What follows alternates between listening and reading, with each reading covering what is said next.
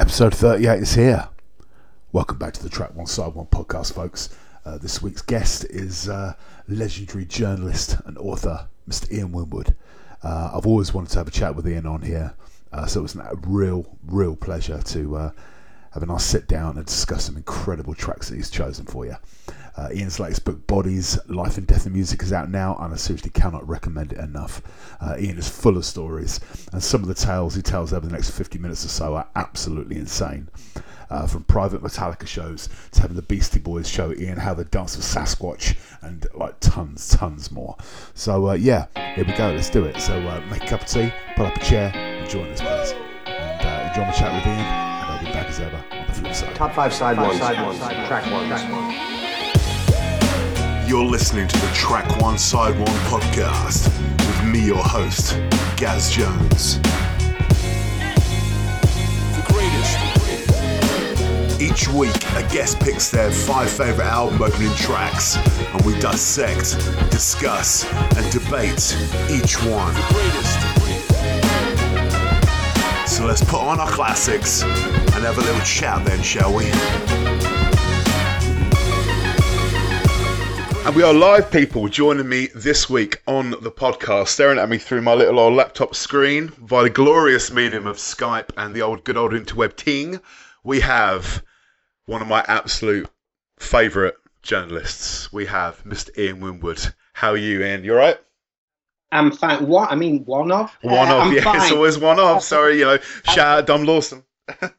Hello to you guys, and hello to your listeners. I hope everyone's well. This presumably autumn evening. It's an autumn here. I've already cocked it. It's an autumn evening here. It certainly is an autumn evening. Yeah, it's starting getting the nights are drawing in, as they say. Yeah. And I have to dig out the fleece at work now. It's starting to get a bit fresher in the mornings. Yeah. And before we start with your list, mate, I was just wondering how hard was it getting it down to that list of the final 5? Oh, it was agonising because you start to overthink it a little bit, and I am aware. I mean, I am aware that the list, although it contains different styles of music, they're all guys. They're all guys, and they're all white guys.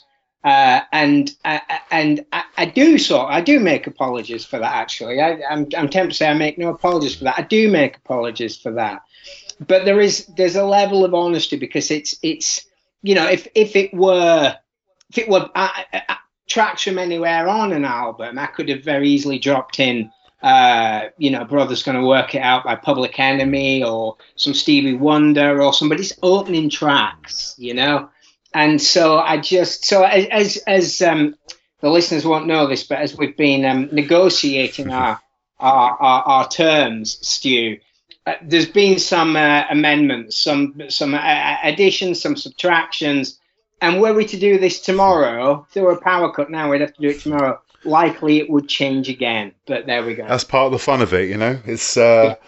Let's crack on with the list, mate, because ladies and gentlemen, this is going to be an insane podcast. So strap in, people. What's the first track you want to talk about, Ian?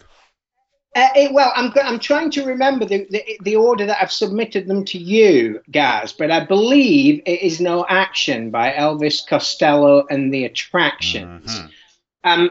Now, this is the only one that I don't really have a story about. So this is an understated opening track to the opening track podcast. Yeah. But it's from Elvis Costello's second album, which is from 1988, which is this year's model. It was the first album he recorded with the Attractions, who were his backing band for the rest of the 70s up to 86, and then for a period of about 4 years in the 90s. His backing band now is the Imposters, which are essentially the Attractions, but with a different bass player. And in 1978, this is sort of just what he did. Costello was he and this isn't a great analytical revelation I'm giving you here, but what he did was he both harnessed the energy and precision of punk at its very, very best, but also pointed a way out of it, because by then, in its original English form or British form, I beg your pardon, it was kind of done. It was kind of done, and it was becoming a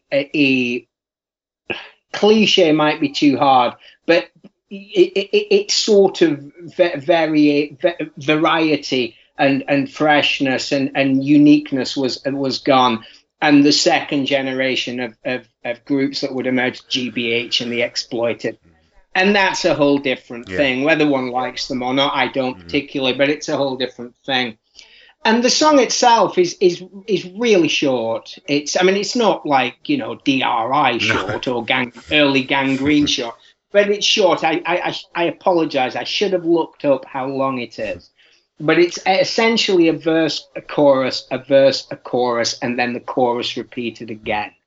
And the band, the playing of Pete Thomas, the drummer particularly, and just the sheer venom and precision with which they deliver this song, and its opening couplet, which kind of sets the tone for the rest of the album. And the opening couplet is delivered largely before the music crashes in. So it's sort of the first thing you hear is, I don't want to kiss you, I don't want to touch, I don't want to see you because I don't miss you that much. And it's like, whoa, that's quite an arresting start. And for listeners that are inclined to lend an ear to the rest of the album, those that don't already know it, I honestly do think it's not, to my ear, in a sense, wildly dissimilar from Slayer's Rain in Blood, in that it's like being waterboarded for 11 or 12 or 13 songs. I forget exactly what the number of songs is. It's so claustrophobic, it's so airless, it's so watertight that it's actually quite exhausting. And it's a great opening. It's a fantastic opening track. And I actually saw him open a concert with it at the Albert Hall when I was a very starry-eyed 23-year-old, fairly new to London. Yeah. And it will always mean a lot to me. And it's still a real rush to hear it. I mean, is this your favourite Elvis Costello album? Oh no, the Road to Hell, the Road to Madness is paved with me trying to decide which is my favorite Elvis Costello album. It's certainly one of them. Because he's so at that in that form, in that early period, particularly the first three albums. He's so kind of terrifying, really. And he created almost this character for himself. I agree with that. To get noticed in this, revolutionary new world where the at least in the music press, the things that had happened before 1977 might as well have been from the era of George Formby and Vera Lynn, And he did well. And he also did well shaking that off. It's certainly one of them. But I love his most recent album, The Boy Named Ape. I think is as good as any record he's ever made. I mean, he really is my desert. I mean, there's nothing new, Gaz, or original about a music journalist of a certain age that loves Elvis Costello. Exactly, that's what I was going to say. It's just not original thinking in any way, shape, or form. But I have really stress tested my relationship with Elvis's music, and I've never met him. I don't particularly, I think, want to meet him. I certainly don't want to interview him. Doubtless I try too hard. Doubtless I wish to impress upon him that I knew more perhaps than other people who interviewed him, and just make a tit of myself, really. So this is the only one of my 5 selections where I am a member of the public, if you will. I have no interaction with him whatsoever. I've never met him. He doesn't. As far as I know, he's no idea who I am, and that's totally fine by me. Wonderful stuff. I mean, what do you think of the characteristics that make a great opening track? You know, what do you go for? What do you look for? What turns you on? I have never considered that question, and I do not know if that question, to my mind, has an answer, to be honest with you. I mean, do you prefer something that kind of leads you in gently, a la, I don't know, Shining You Crazy Diamond, or do you want something that's just like Burnout by Green Day, bang, just straight in, Shine on You Crazy Diamond. I mean, Dutch elm disease takes hold faster than Shine on You Crazy Diamond. So you've really gone up there. But I mean, it's horses. I mean, is this a trick question? It's horses for courses, guys, surely. Yeah. Because Shine on You Crazy Diamond is a fabulous opening track. And we're presuming all your listeners know what it is. The opening song of Pink Floyd's Wish You Were Here. And I swear to God, about 8 minutes of it is essentially just one keyboard note. Yeah, true. I mean, I'm exaggerating for comic effect, but only a little bit. No, it's very true. That's great for Pink Floyd. Sorry, guys, Burnout's a great opening track for Green Day. It wouldn't be a good opening track on Wish You Were Here. No, true. So it's horses for courses, I think. That's fair. Track number 2, Ian. Where are we going, mate? Track number 2. Have I gone for a certain quartet from the Bay Area of San Francisco here? Can do, mate. Yes. Okay, yes. Right. I can't remember the order that I submitted. No, it's all right. But it doesn't have to go in any particular linear pattern, mate. We can go wherever we want, my friend. We'll go for this because I've got a story. We'll go for. And again, this isn't for a rock journalist. This isn't particularly innovative thinking here. I've not tried to be too cute with this, and I've gone for Battery by Metallica. Never heard of them. Yeah, I think they've got a future. Yeah. I think they might. I mean, I've been doing this a long time, and I've learned to spot talent, and they have it, or at the very least, they had it back then. And it's the third song for anyone that doesn't know from the first song. I beg your pardon. From their third album, Master of Puppets, which was released in March 1986. And I know this because I bought the album on the day it was released. Incredible. I went to the shops at lunchtime at school, and the local branch of Woolworths, which was surprisingly good record department, had it in. And I went to TSB, the bank, and I withdrew. I had £6.50 in the bank, and I withdrew £5.50, and it cost £5.49. Wonderful. And I bought it on the day that it came out. Was that on cassette or vinyl? It was on vinyl. Wonderful. It was on vinyl, and just I mean, I could talk for a very long time about this song. So let me try and self-edit as I go along what is important information or interesting information and what is not.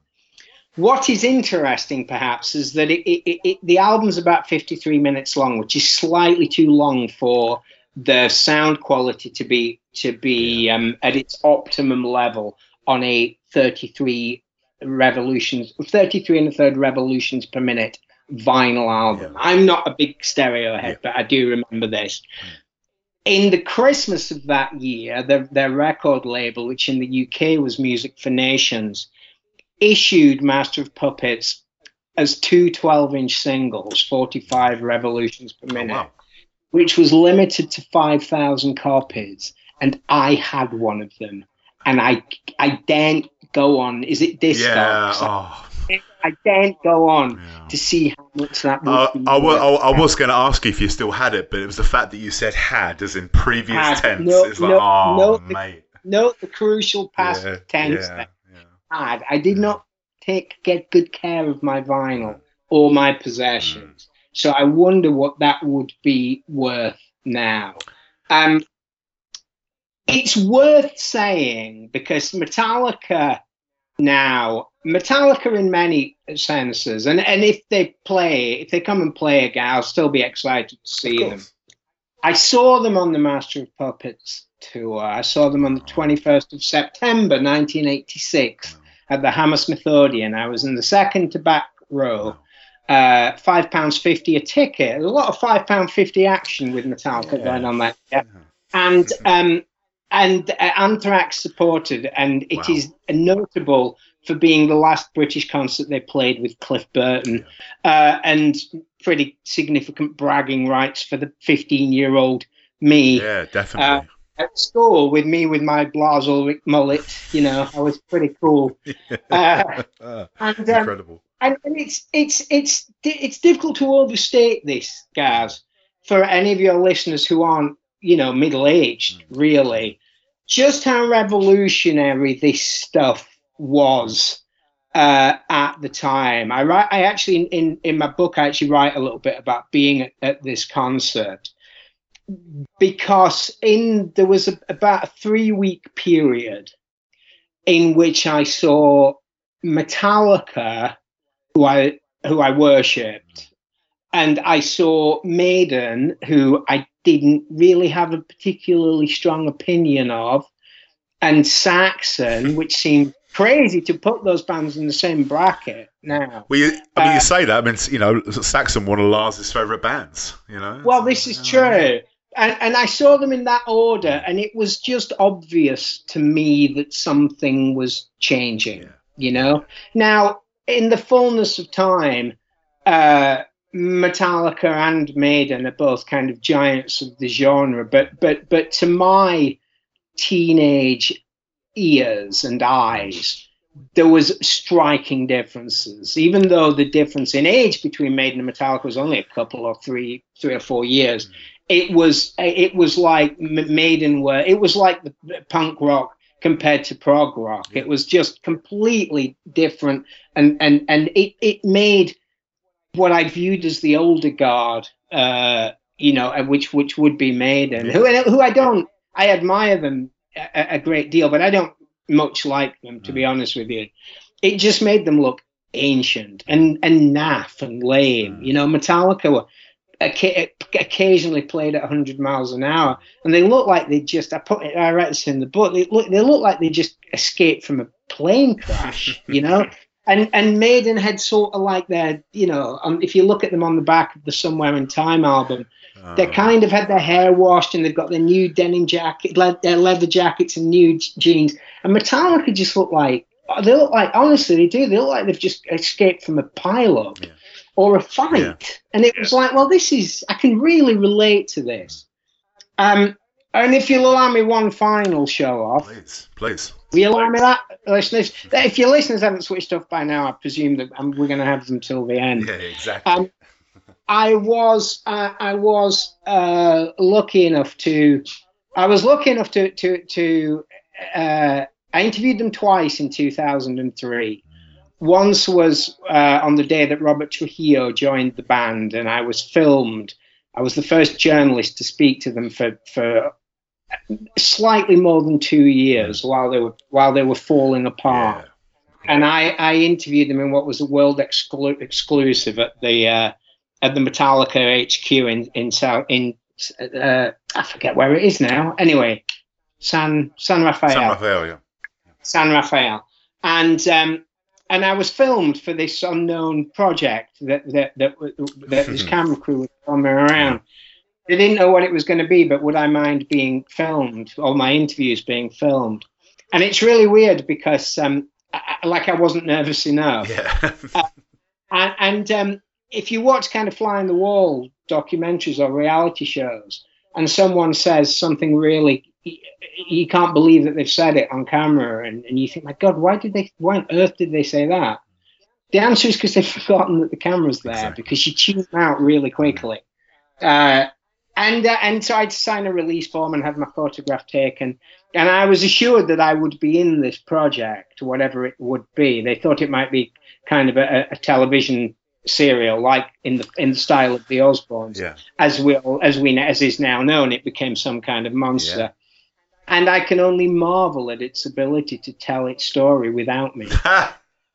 So there I am on the cutting room floor. And anyway, when just to wrap this up really quickly, when the Summer Sanitarium tour got underway, I saw them play in Dallas on James Hetfield's 40th birthday, actually, in the dressing room of the Dallas Cowboys. and it's really strange. Enormous. Here's something. Here's something fresh. I was thinking about this the other day. Enormous bands, hugely popular bands.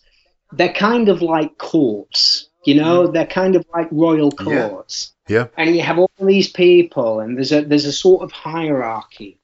And I love trying to suss out what's what here and where the tensions are, where are the cracks, and things are sort of communicated very, very subtly. And it was made clear to me that unusually, and I don't know why this was, it just so happened that myself and my dear friend, the great music photographer Paul Harries, would be permitted to stay. I didn't set this up very well. What Metallica do is they play immediately before going on stage. They'll tune up, they'll warm up before going on stage. And normally the space is cleared. Yeah. But it was made clear to me that they would allow me to watch this happening. It's unbelievable. So I have seen Metallica play Battery in the dressing room of the Dallas Cowboys. It was at the old Cowboy Stadium, which is called the Texas Stadium. So that memory is a keeper. That's unbelievable. Metallica playing Battery to an audience of you and Paul, I guess. That's me and Paul, and sort of like, we're sort of in the realm of where each member has a personal assistant. Yeah. That's what I mean by it. Yeah. Of course. And there's security, but we were the only people not on the tour. Paul and I were the only people not on the tour that were in that locker room watching them play. That's crazy. Here's a question for you, Ian. In regards to that sort of time, you said that you went out and did the kind of world exclusive Metallica interview for when Rob joined the band and stuff. Yeah. Again, in regards to, I still remember. I remember that Kerrang issue. Was it new lineup, new album, New Danger, or something? Yeah. Why the fuck do I remember this shit? It's great, and it's such a great picture with Hetfield. Your listeners can't see me. With his, that was taken in the courtyard. Lars was wearing clogs that day. You don't see his feet, but he was wearing clogs.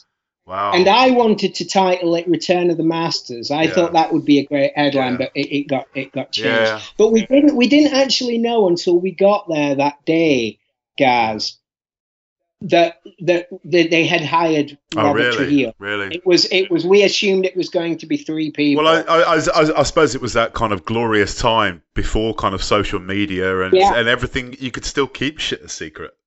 Well, he officially joined that day. Yeah. There's a scene in Some Kind of Monster where you see everybody applauding him in. Yeah. That was the day we were there. We arrived that day. So it was the scoop. What's your opinions of St. Anger nearly 20 years on? Well, I made a right tit of myself in that interview. There's no doubt about it, because I was they played me some of the songs from St. Anger. Yeah. Here's something that I learned that day. If you're in Metallica's HQ and Metallica are playing you a selection of songs from their brand new album, and you're sat at their mixing desk or a mixing desk, and directly behind you on the settee is Lars Ulrich and Bob Rock, who produced the records. That does not do a very great deal for your critical faculties. Fair. That will throw way out of whack. And so I wrote it was the best thing they'd ever recorded in the cinema. I remember. It was because of you. I was looking forward to it like fucking anything. I went and bought it day release.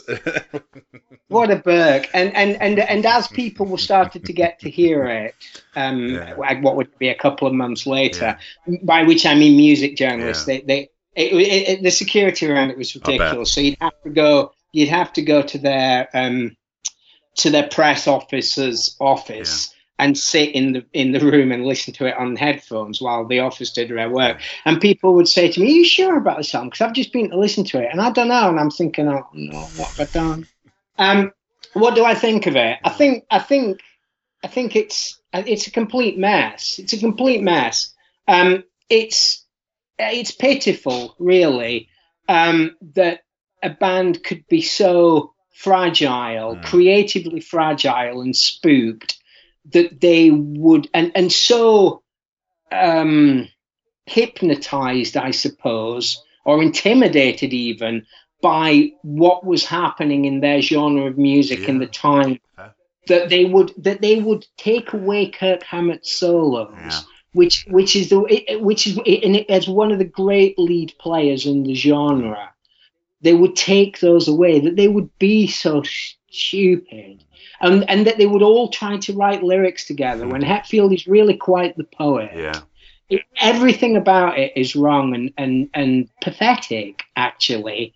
And I think that Metallica in the 21st century are pathetic, really. I think that they are as fine an example of Don Letts as the punk documentarian. Don Letts, that bands last for 7 or 8 years. You know, the great period.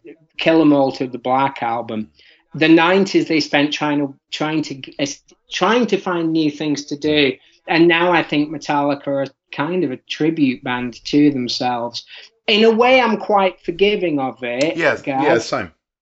Because if you look at the intensity of if you listen to the intensity of the band on Live Shit, Binge and Purge, the box set that came out at the end of the Black Album, there's no way, Hetfield particularly, there's no way you can burn that brightly and with that much intensity and aggression. Exactly. You just can't do it. But now this, kind of Papa Het stuff, it's just, I feel quite let down.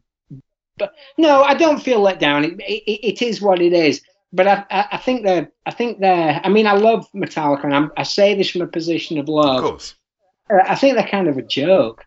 I mean, that's harsher than I imagined it was going to be when I started answering that question. I kind of think they're a bit of a joke. They're a franchise, and they're a Metallica tribute band. Yeah, but is it a case of they've earned that right to be? Well, I don't know, because and we were doing this. I think of this, and you think of Maiden. If you'd have told me that this would be how the race ends when I was 15, Maiden haven't done that. Maiden really, really believe in their new material. Oh, they do, completely. I mean, I don't like it. I'm just, I grew up being like you were saying about, you worshipped the altar of Metallica and you didn't really care that much about Maiden. I was kind of the opposite. I worshipped. I absolutely worshipped. I'm a few years younger than you, so it was like, Maiden were like the ultimate heavy metal band for me when I was younger. But I mean now, those last couple of double albums I've done, I think have been like flabby and as patchy as fuck. But like you say, they believe in it so much. They really believe Dickinson has said that on a tour they're going to do next year. I think they're doing another. They're going to do the whole of the album. And do you know what? Yeah. And do you know what? Regardless of what I think of the album, I give that a round of applause. You believe in that shit, and that's so cool. I find that it's quite refreshing to find one of these like old school bands who they still release new albums. But they believe, they don't just they'll go out on tour and they won't just do one song off that new album. They'll play the whole of the fucking album. And I applaud that. As much as I've no interest in it, it can't be denied. No, and when I remember seeing Metallica in '93 at the Milton Keynes Bowl. I was there. There you go. And they had the T-shirt on sale. The back of the T-shirt said Birth School Metallica Death. Yeah. And you could drive yourself mad trying to think of other bands that could make that claim. Yeah. Grateful Dead, maybe. Pearl Jam, maybe. Maiden, maybe. But they're so vanishingly rare. Yeah. And I miss that kind of... Like I say, I'm not a fool. I don't think that a band that, who are now approaching 60 can be the same as they were when they were 28, 29 years old. No, of course not. And it in many ways drove them mad because the music industry can do that to you. But it's strange. It's strange. I think Metallica are a Metallica tribute band, and they're a really good Metallica tribute band, but they're a Metallica tribute band. Absolutely fair. You know what? I couldn't add any more to that. I've never actually looked at it that way, but yeah, I think that's the truth. I think that's the right way of looking at it these days. I genuinely do. And I'll tell you what, I'll do this real quick because I'm talking. No, that's all good, mate. I'm loving it. This is gold. This is gold. And the reason this has been allowed to happen, I have a theory, it's because Jason left. Now, Jason didn't contribute much to in terms of songwriting. No, not really. But in many ways, he was the conscience of the band, I think. And he gave a shit. He gave a shit about metal, and he gave a shit about Metallica. Yeah, that's interesting what you say there. He especially during the 90s, he was the only guy in the band that gave a shit about metal. The word, metal, when all, where everyone else was kind of, I don't know, starting to, hoover up mountains of cocaine and smoke cigars and French kiss each other at MTV Music Awards and stuff like this. And wear gold lame suits. He was the metal guy. I think he was the guy that kind of connected the fans to the band. Maybe I guess was he the glue that held them together? He was the shop steward, and I want to let me get this right. When I say the metal guy, I don't mean he was reactionary or he was a Gumby or any of these derogatory terms. He understood. Yeah. Let me actually scrap that. He wasn't the metal guy. He was the Metallica fan. Yes. Because he had been a Metallica fan before. And I am not convinced that Robert Trujillo, who I've interviewed numerous times, and who's a lovely person, has that same quality. No, he doesn't. And so Metallica is probably a much easier place to live now. It's probably much easier to be a member of Metallica. I mean, Rob Trujillo, I'm reliably informed that he's a fucking lovely old boy, but he's a yes man. He's an employee of Metallica. Yeah, and maybe, I mean, yes man might be harsh, but he's got a gig presumably he likes, and it's very well paid. And he's now their longest serving bass player. So it's just it's just changed. But there was something I felt that I could hold on to, even when they were doing things that I didn't love. Perhaps I identified with Jason, and I identified with all of them, to be honest. But I identified with Jason, and I think that they've lost something in this century when he's not been in the band. That being said, they do occasionally do things that are remarkable, and the album they did with Lou Reed is remarkable. That doesn't mean it's good necessarily, but it's remarkable. So they do still take risks. Yeah, no, I completely agree with that. I completely agree. Anyway, gosh, I really went off. No, this is great. We've kind of gone down the Metallica wormhole. So it's nice. Really this is what I love about this podcast. You can start with one thing and then completely just talking about one thing for the next 25 minutes. I love it. I mean, in this age of streaming that, we're all kind of entrenched in now, whether we like it or not. I mean, do you still think there's much importance kind of placed on, like, say, track sequencing, or like especially like picking out like an opening track to an album? Do you think that's something that bands, I don't know, even think about, give a shit about anymore? Is it something that you've kind of picked up on kind of over the years since Spotify started? What was that, like 15 years ago now or something?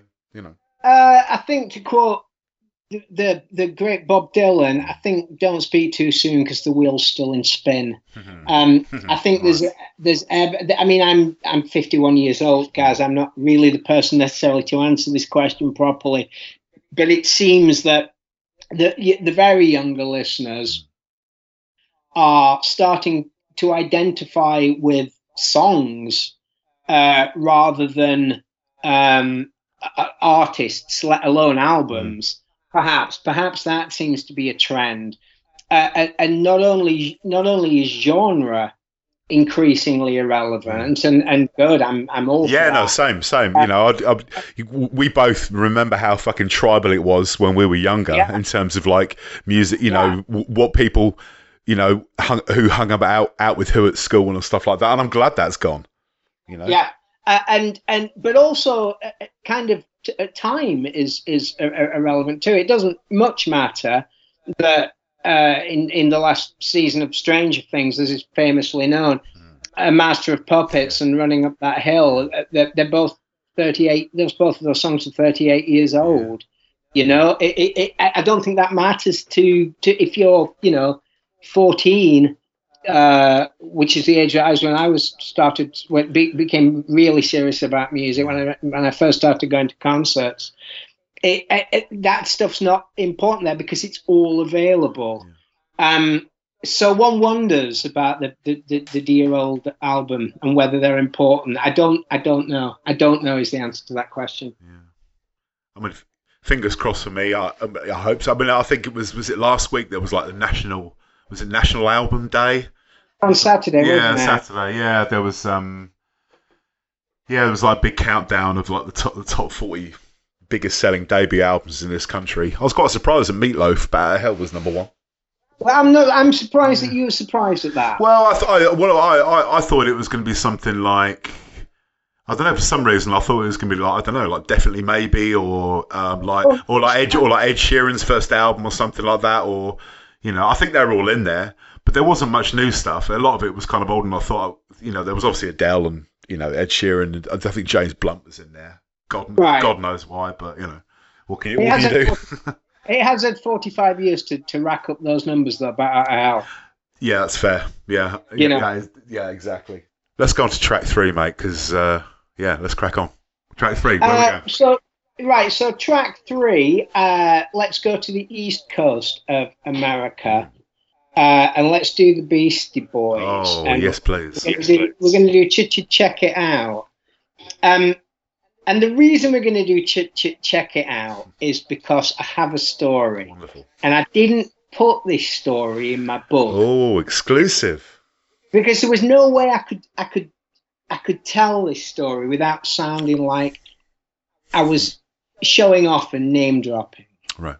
And it's difficult. There are lots of notable, I guess, stories and people in my book, and I hope that I've done them. I've presented them for a purpose. But with this one, I just couldn't quite get it right, so I cut it. I left it out, and I was lucky enough. So the Beastie Boys. I liked the Beastie Boys when I was at school. Same. With License to Ill, and it's difficult to overestimate or to overstate what it is I'm about to say here. The License to Ill came out in 1987. Yes. And its successor, Paul's Boutique, which today is recognised as a masterpiece and an important album in the evolution of hip hop and in the evolution of Beastie Boys. Just how low their stock was when they released Paul's Boutique. Outrageous, wasn't it? And I bought Paul's Boutique on the day it came out. Wow. And I have spent, I wasn't yet a music journalist. I was just, an A-level student who loved music. And I bought it on vinyl and cassette so I could listen to it on my Walkman. And it was also one of that Christmas, I got a CD player for Christmas. So it was also my first, that and Slayer's Raining Blood were the two CDs I bought first. Nice. Right, so I had it across 3 formats. Nice. And I would go out running. I like to run then and I like to run now. And I go out running listening to this album, thinking, well, this is, it's such a complex record. I know I'm not yet talking about the album, the song from the album I've chosen. Bear with me. Of course. And I'd listen to this record, it's so complex and detailed, and it would reveal itself, but listen upon listen upon listen. And I just thought, well, I've just never heard anything like this. This is clearly astounding music. And I would tell people, you have to check out the new Beastie Boys album. And it was like I was saying, you've got to check out the new album by the Wombles or Vanilla Ice. Yeah. People would openly laugh at me. It's mad. Isn't it crazy to think that there was a time when the Beastie Boys couldn't get arrested? No. They were just written off as this novelty frat rock thing that was they were a thing once. Isn't it crazy saying that now? And I was lucky enough, just before Check Your Head came out, I saw them play at the Marquee Club. Wow. That's the Marquee Club that was on the Charing Cross Road, not the original Marquee Club. Yeah. And it was obviously that something was building again, and it was like I am, for once I've got something right here. I'm for once I can be part of this cool crowd, and I'm not jumping on the bandwagon. So anyway, in 2004 they released To the Five Boroughs, and I went to New York to interview them, and for the cover of Kerrang. What's great about Kerrang is that it just covers anything that's loud. Yeah. That's what the name means. So it's not a metal mag, although it covers that stuff. It's just anything that's loud. That was the thing. That was the thing I love, especially at that period, because you get Slayer on the cover, then the next week you get White Stripes or the Von Bondies, then you get Beastie Boys, then you get Green Day. It was a fantastic time for the magazine. And then Muse, and then so much stuff. Yeah, it was great. Yeah. I went to this. They had this office complex. I think it was in Chelsea. It was certainly on the west side of Manhattan, and you sat in a chair. I mean, this is 2004, so this doesn't sound that amazing now, but it was amazing at the time. And they had these banks of Apple Mac computers, but not MacBooks, like desktop computers. Yeah. And you put on these headphones and listen to the album. I can't remember what was playing on the screen, but you looked at a screen and the chair vibrated to the music. That's incredible. And then as soon as the album finished, I went to interview the Beastie Boys. And it was their first album for 5 years. Yeah. They hadn't released an album for 5 years. And you just start interviews slow. I've likened it to pouring a pint from a brand new barrel. You get a couple of pints where you don't use. That's like the first 5 minutes of an interview usually. Yeah. And I said to them, well, it's 5 years. Where have you been? Just to clear the pumps, Yeah. And they said, we've been, we were kidnapped by Sasquatch. Now, for anyone that doesn't know, Sasquatch, in England, Sasquatch would be called Bigfoot. Yeah. And I said, okay, and I said, what 5 years is a long time. Yeah, we were living in a cave with Sasquatch. And I said, well, what did he teach you? And they said, he taught us to dance. And I said, okay, show me.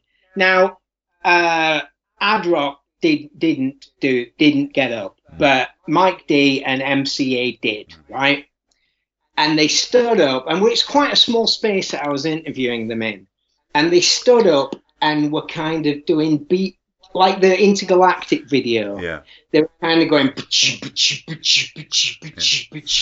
and moving and dancing. And I'm sat, I can remember this as if it happened like 10 minutes ago. Yeah.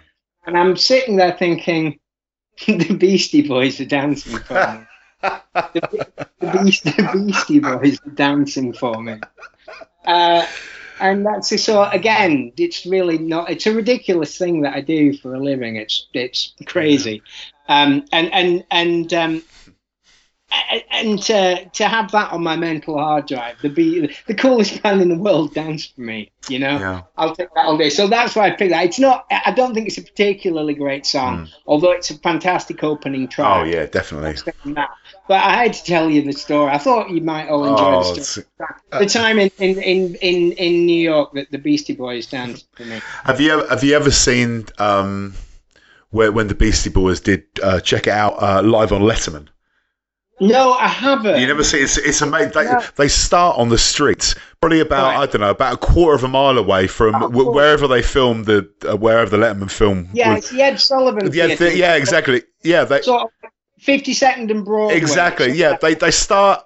Yeah, probably about a quarter of a mile away from the stage, like the backstage door. And they're there, with the mics, and obviously got ear monitors going, you trickies and TV addicts. And it just kind of like just slowly walking down the street towards the backstage door. And by the time it gets to the second chorus, they're on the stage. Oh, that's fantastic. Unbelievable. Absolutely. They're just so effortlessly brilliant. You just think, Imagine if I was in the Beastie Boys. Yeah, I always did. It was the band I always wanted to be in because it just seems so much more than a band. It was a gang of brothers, and like I got I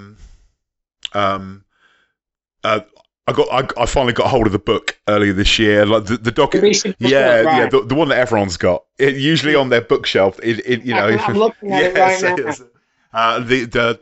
The Spike Jonze documentary, like the live kind of. Yep. You know, with them reading stuff out the book. I only ever got to see them once, and that was Reading '98. That the Summer of Intergalactic, like when that song was inescapable, and I'm so glad I got to see them. I know it was only the once, but at least you got to see them. And they finished with Sabotage, and it was just one of those absolute top tier festival moments. Yeah, 60, 70, 80,000 people all collectively losing their shit. Not a phone in sight. This was those glorious days where everyone was looking at the stage. Yeah. And I know it sounds like, it's a bit, old man shouts at clouds, but it was better back then. I think I would like it if, I take photos at gigs. I don't want to be that guy, but it's kind of go, this is the song you all take photos at, and then just cut it out, will you? I went to see an incredible gig a couple of weeks ago. It was at the Underworld. I went to see it was like one of my favourite bands from the 90s. Head Swim did a one-off reunion gig at the Underworld. It was wonderful. Kind of sold out. I don't know what. It's brilliant. I'm about 200 yards from the Underworld. Oh, nice. So yeah. It was, I don't know how many people the Underworld holds. It's not many. Don't know, please 300, 400 maybe? 250. Yeah, something like that. It was packed. But there was, like so many people, like, recording the whole gig on their phone. And I'm like, this is a one-off reunion. They've already said they're not going to do any more gigs now. This is it. This is the full stop. A thank you to the fans. They've done a reissue of their debut album and all this. Yeah. And there was so many people just standing there with their phone, and I'm like, we've all waited like best part of 25 years for Head Swim to do a gig again, and they're spending the whole gig like just looking through their phone the whole gig's ridiculous. Yeah, that's ridiculous. Yeah. God, we do sound like old men shouting. I know, right? Should we move on? Where are we up to? Track number 4. Okay, we've been to the USA for 2. We've done the Bay Area, and we've done New York City. So let's come back to the UK. Let's do it. And we're going to do the Wild Hearts. Oh, our Lord and Saviour, Ginger. There you go. And we're going to do a song by the Wild Hearts from an album that I don't think is particularly. It's not. Well, I don't know. An album called Chutzpah, which is from about 2008, if memory serves. 2009. 2009. And the opening track is a song called The Jackson Wives. Yeah. And it's a really, really good song. Yeah. Okay. Anyway, it's a good song. The fluency and inventiveness of Ginger's, the principal songwriter, Ginger Wildheart, it is on display, and it's arresting, and it's powerful, and it's unusual but recognizable in a form of melodic but quite heavy rock music. And then this chorus comes out of nowhere, and it is. I am wary and distrustful of people who say, it's the best chorus by a British artist, and so on and so forth. So let me use language correctly. It is a top tier chorus. It's as good as Motown chorus. It's as good as all the great, and it just smashes out of nowhere. And it is fair to say that I have been listening to that song with, at the very least, some degree of regularity for 13 years now because of that chorus. I'm tempted even to sing it, but I shan't. But I would urge. I'd love to hear it in a Barnsley accent. It's I sing, I do the American thing, and it's just and I like Ginger. Yeah. I was kind enough to without telling me he was going to do it. I wasn't hustling him. He was kind enough to issue a lovely tweet about my book at the weekend. Yeah, I saw it. It was amazing. It was beautiful, wasn't it? Which was lovely, and because he's in the book as well. Yeah. And as we know, the Wild Hearts have had their troubles. They're currently, I guess we'd call it, on hiatus again. And as he correctly says, that a lot of the things they've done, they're actually not fun at all. We kind of look at them. It is possible to look at them from the outside and go, yay, rock and roll. But from the inside, as he says, it's actually not fun at all. So that's one thing. But the other thing is just the sheer fluency of him as a songwriter at his best. And this is him at his best. And that chorus is, I would have needed to have I don't know what the equivalent would be as for me as a writer who've written something as good as that, but I would certainly have treated myself to the rest of the day off if I'd have done it. And what I find fascinating, and I don't know that this is the case, but I can easily imagine that Ginger isn't wholly aware, perhaps, of how it strikes me. And then he might well think, oh, well, it's good, it's a good chorus, and I quite like that. I quite like that this stuff just flies out of him. But it does. I mean, it just. But you were saying about top tier chorus, but he shits top tier choruses. He'll write 10 amazing songs before he's had his first cup of coffee. Yeah, he does. But the great thing about the Jackson White is that, and this, if you listen to this, you might come around and punch me in the face. Sometimes the Wild Hearts, for me, could stand a bit of editing, and there's too much going on, and you cannot see the wood from the trees. The Jackson Whites is a simply structured song, and that's great because the source ingredients are so good that it stays on the tracks. It's a verse. It's not. It's slightly more than that because there are odd little bits in it. Yeah. But structurally, it's quite a conventional song, and I just think it's world class. But you were talking about like almost too many things going on. Those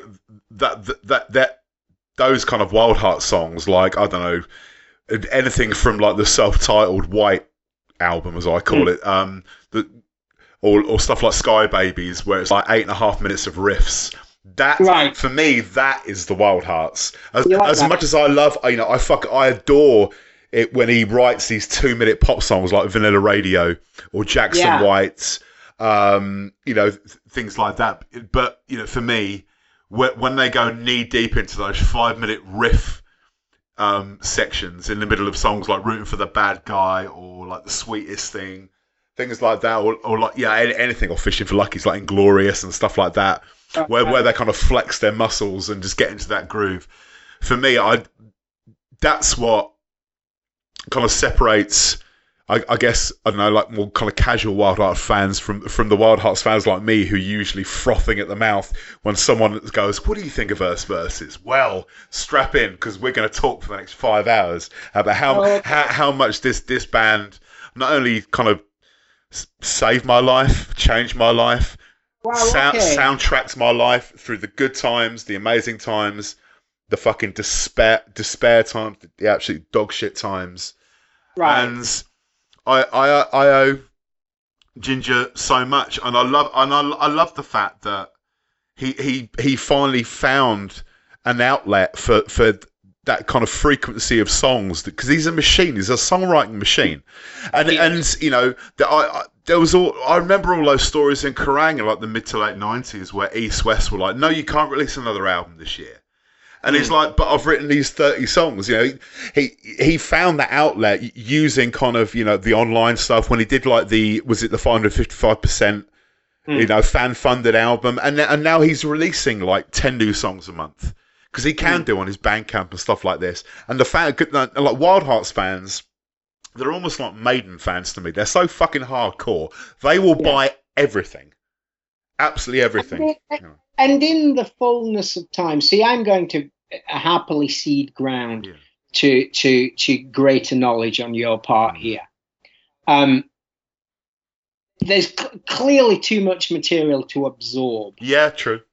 But this is no bad thing, because in the fullness of time, and I sort of mean when, you know, we're dead, and Ginger's dead, and you're dead, this trove is there to be discovered by people at the end of this century and in the next century, and go, well, this guy was sort of, you know, he had an audience, but and that personal stuff that we were talking about, and the, you know, the things that have tripped the Wild Hearts up, and God knows they've tripped themselves up many times, yeah.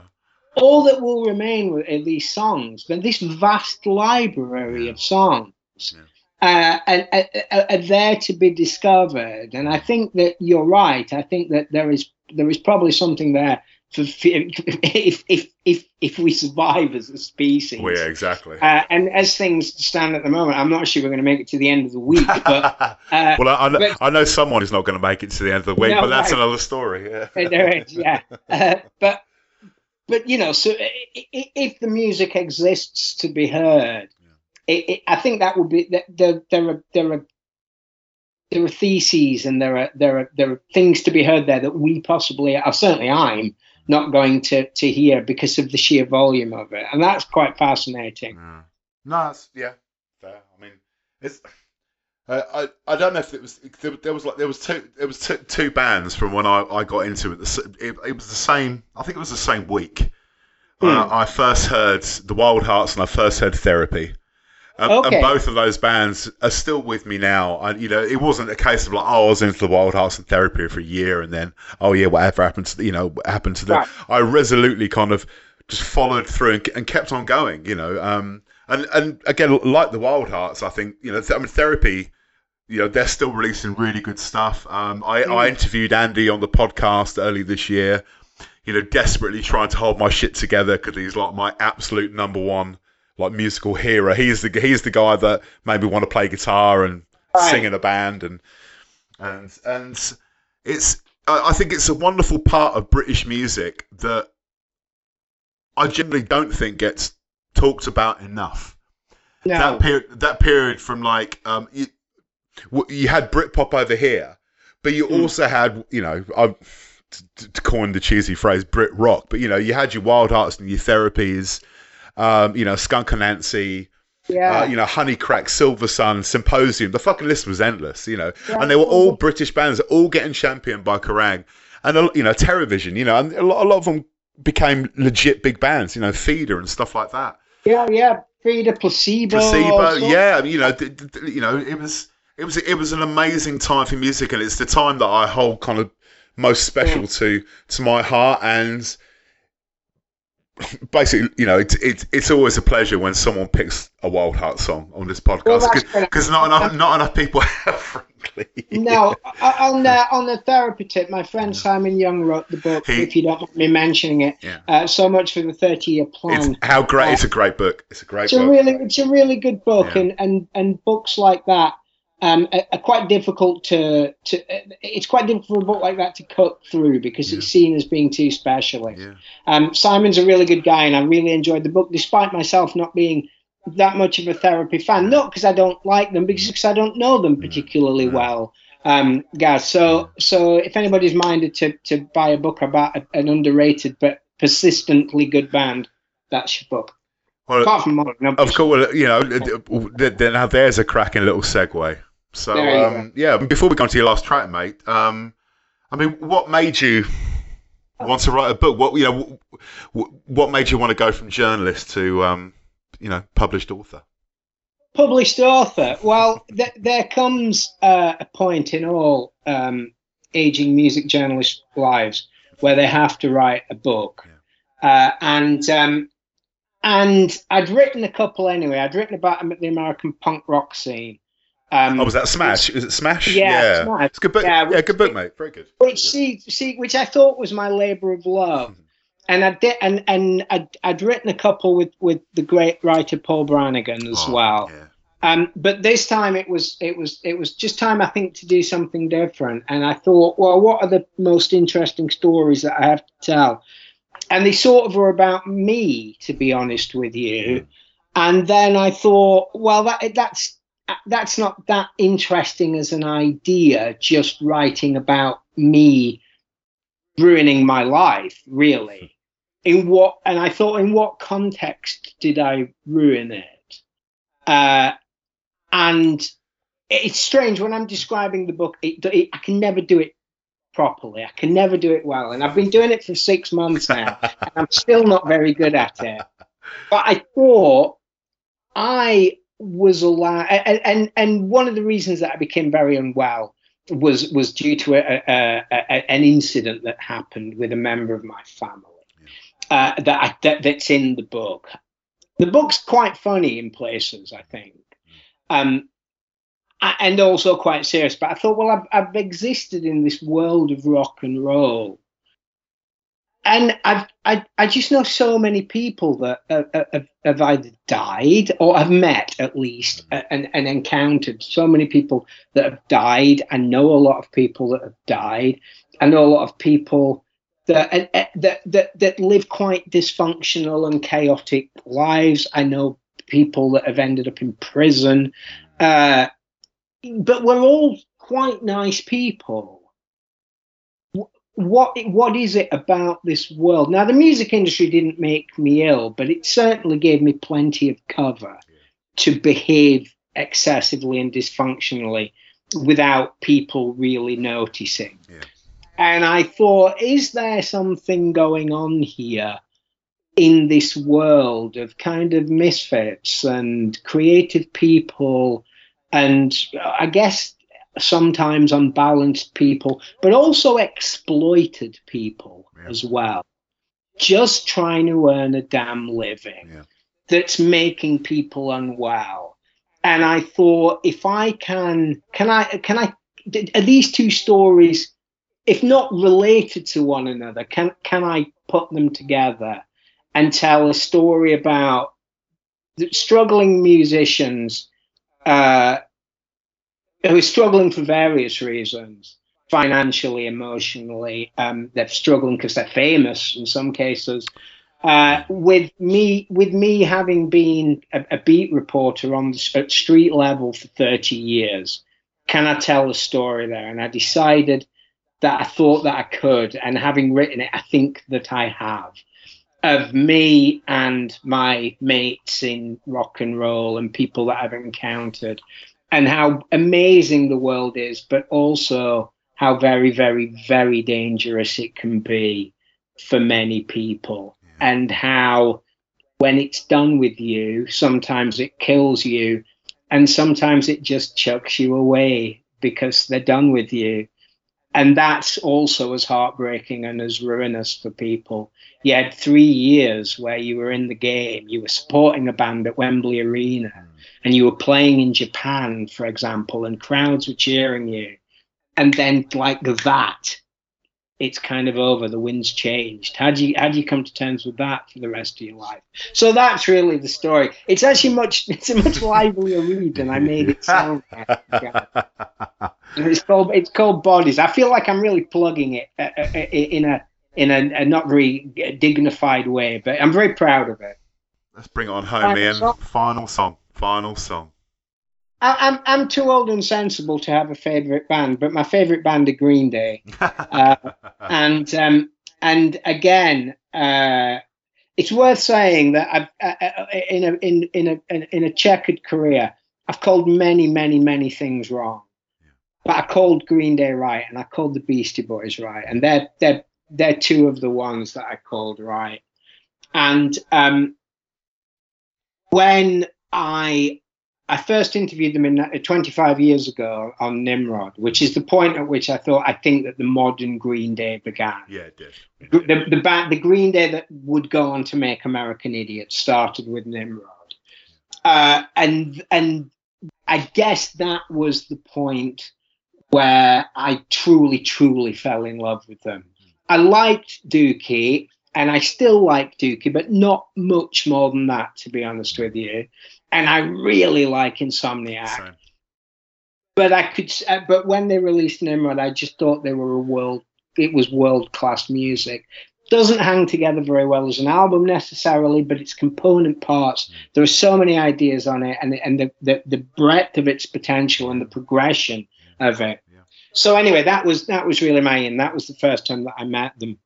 And I was going to choose, the reason I mentioned Nimrod, I was going to choose the opening track from Nimrod, which is a punk rock classic called Nice Guys Finish Last, which is evergreen Day, really. Yeah. It's just so fresh and fabulous. But I went for a deeper cut off a I think rightly unloved trilogy. In many ways, Green Day have spent the past 18 years attempting to figure out a way out of the shadow cast by American Idiot. And that's fine, because it's a masterpiece, essentially a masterpiece. I don't use the term lightly. And they've done many inventive things trying to figure out, how to still make truly great music to the best of their abilities that isn't overshadowed by this colossus of American Idiot. And one of the ideas that they had was that they'd released 3 albums in quick succession. It didn't help the campaign that Billy Joe Armstrong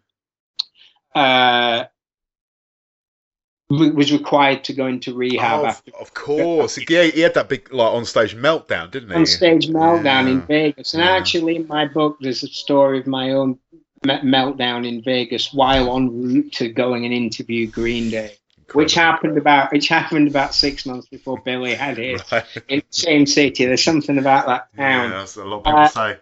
Yeah, and so the live campaign was torpedoed a little bit, but Radio 1 refused to play the songs because they said they weren't good enough. And they were kind of right. I think Billy Joe Armstrong, I don't think he's ever written a bad song, but on Uno, Dos, and Tres, which is what the 3 albums are called, there are certainly a number that aren't that interesting. And certainly they lack focus, and they need a haircut. The whole idea needs a haircut. However, at the start of Trey, the final of the last of the 3 albums, there's the opening track is called Brutal Love, and it doesn't quite know how to end itself. Yeah, true. After the guitar solo and the chorus for the second time, it kind of staggers on a little bit to the end. You get a nice key change. Yeah, you do. But with that notwithstanding, the skill with which that song is written and the emotional heft of it, it's almost like a kind of a doo-wop song at the start. And I think there's a lot to be said, Gaz, for you can tell how good a band is by how well they play slowly. Yeah. And it's a slow song. And they're such a good band. They're such a great band musically as a musical unit. Oh, without question. I just think it's, up until that final maybe 45 seconds when it just kind of judders on a little bit. And I don't know if there's a better resolution to the song to be had. Perhaps there is. Until that point, it's just utterly, utterly magnificent. And I actually find it quite moving and in a good way taxing to listen to it. I find myself so absorbed into the song that I just love it. And for a long time, I've thought that Green Day should do. I've seen Green Day play 37 times. Cool. Blimey. Yeah. And the last time that I saw them, which was over the summer at the London Stadium, it was a tight 90-minute set. Sometimes they play for 2 and 3/4 hours. That was as good as I've ever seen them. Nice. But I've often thought that they ought to do two. When they're on tour, they ought to play 2 types of shows. They ought to play the stadium show for the people, that want to hear the bangers and the most famous songs. Yeah. And they ought to play kind of Hammersmith Apollo. Oh hell yeah! They're the ones I want to go to. Yeah, I want to hear, Stuart and the Avenue. I want to hear fucking Panic song. I want to hear the Grouch, aka the best song Billy Joe has ever written. Yeah, and I want to hear, Uptight. Yeah, yeah. And I want to hear No Pride, and I want to hear Church on Sunday. Yeah. Good and shout. I want to hear Restless Heart Syndrome. Yeah. And all of these amazing songs that they will likely never play again. I would really love that. I mean, the economics of that aren't really going to work, and I don't imagine it will happen. But I would guess, very little chance of me ever hear. I have heard them play it live a couple of times, but it was there and it was gone. And there are so many. You're right. There are so many songs like that now. For them, especially during that kind of period, from Insomniac, Nimrod, and Warning. So many of those songs, I think, some of their best work is on those 3 albums. Yeah. And with the exception of, I don't know, obviously they still play Brain Stew, they obviously still play Good Riddance, but apart from that, it's pretty kind of slim pickings. Yeah. They'll play Minority, obviously, but you got Minority, you got Waiting, you got Hitching a Ride, true. which was good. So you get a selection. They didn't play. Did they play? I don't think they did play. Did they play Brain Stew? They dropped it the tour before last. No, they did. They brought it back because they played St. Jimmy after it instead of Jaden. Yeah, exactly. Yeah, there you go. It's funny because when you sent your list through and it had this Green Day song on Brutal Love, I was like, do you know what? I haven't listened to that trilogy of albums since they came out.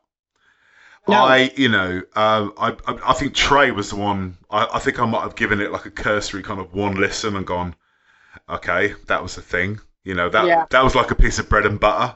That was all right. I mean, there is one great song. I think there's one genuinely great song on Trey, and that's X Kid. I think X Kid. Okay. It's it rips off Another Girl on Another Planet, but there's nothing wrong with that as far as I'm concerned. But Drama Queen's a good song. Yeah, I mean, don't get me wrong. It was actually, I enjoyed it listening to Brutal Love. I enjoyed it a lot more today when I listened to it than I did 10 years ago. And it's kind of made me think, maybe I could, because I'm going to fully hold my hands up. I mean, I checked out on Green Day quite a long time ago. Right. I'll always listen to the new stuff, just like I'd always listen to like a new Foo Fighters album. Because of where I was when Everlong first came out, or, do you know what I mean? Or I'll always give a new Foo Fighters or a new Feeder album a listen, things like that. Regardless of whether they're decent or not. But I mean, with Green Day, like that trilogy of albums, man. Like I remember seeing them do. I think it was Welcome to Paradise on Top of the Pops in about '94. It was before Basket Case. And I was just hypnotized by the TV. I'm like, what the fuck is this? What? Right. This is incredible. It's like, I don't know, it's like the Ramones for the 90s, or just this incredibly exciting kinetic music. And I got a copy of Dookie, and I bought Insomniac kind of the day it came out, and it's still my favorite Green Day album. I love Nimrod. I think Nimrod's probably 3 or 4 songs too long. I think if you took maybe 3 or 4 songs off Nimrod, it would be perfect. Yeah. I'm a staunch Warning defendant. I think Warning has got a lot. He's got some great ideas. Yeah, I think so too. And then we come to the problem. You see, I appreciate American Idiot for what it is and what it made Green Day and how big it got them and stuff. And I love, there's no denying that.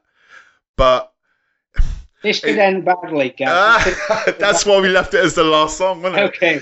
I mean, I saw Green. I know you've seen Green Day. Was it 37 times? I saw him a bunch of times in the 90s, where Billy Joe was one of the greatest frontmen I've ever seen. I prefer Billy Joe when he wasn't doing the hair and all that, and it was just like, get rid of that. You could do another 5 songs, mate. That's long been a bone of contention for me, and he cut it back significantly the last time I saw him. Yeah. It became. I hated it, I have to say. Yeah. And I find it interesting because American Idiot is the last true rock blockbuster. No rock album will ever sell that many copies. I completely agree with it. That's what I mean about the, I'm not denying it and I respect it for what it is. And I think it was great. It was like you were saying, it was the last time when there was a rock band was the biggest band in the world. But I remember hearing the title track and I was like, oh, okay, this is cool. I like this. They've got the grunt in the guitar back. I don't know, man. Do you know what? After hearing kind of Brutal Love and stuff as a result of you putting it as one of your 5 songs, do you know what? I'm going to listen tomorrow, right? I'm going to listen to American Idiot. Okay, do from that. From start to finish. And do you know what? I'm going to message you, mate, okay? Please do. Because do you know what? I've listened to that album in its entirety probably since 2004. It came out 2004, my word. And when you get to Letterbomb, know that you're listening to the song that Billy Joe believes is the best song he has ever written. Okay. Letterbomb. Okay. For anyone listening to this that thinks there's either not listen to American Idiot, and I suppose that's possible, or as close the book on it, dig it out again. It's just fantastic. It's fantastic. I think that's a great way to finish, Ian. Lovely. Thank you so much, my friends. It's really my pleasure. Thank you to everybody. If I may just quickly, thanks to everyone. I do talk and talk and talk. I love it. It's great. Nothing wrong with that. Thank you to everyone that listened. There is a prize. If you email Gaz, he will send you some money for getting to the end. No, send me some money. It's about high time I set up a fucking Patreon then. Ian, nice one, man. Lovely, Gaz. Thank you, and for everyone who listened. And there we go. Cheers, Ian, for being an absolute total gent, and for the mega stories, man. Shit was out of control, man. Absolutely banging. Cheers, dude. And as I said at the start, pick up a copy of Bodies, as it's one of the best books I've read this year. It's one of the best books I've read in, the last 5-10 years. Absolutely unbelievable stuff. Ian's got a heck of a story to tell, man. And so give us a 5k review if you do so wish, on the old Spotify's and the iTunes and all that bollocks. Spread the word, and as ever, thank you so much for listening and sharing. The listening figures have been absolutely incredible this year. So from me to you, thank you so fucking much. There'll be one more episode before the Christmas break. So take care of each other, please. And as ever, fuck the Tories. I'm out of here. Peace. Top 5 side ones, track one. You've been listening to the Track 1 Side 1 podcast with me, your host, Gaz Jones. Give us a follow on Instagram and Twitter by searching for Track 1 Side 1 podcast to keep fully up to date with all future guests. And there will also be Spotify playlists linked to each episode, so please check all that out, and I'll see you soon.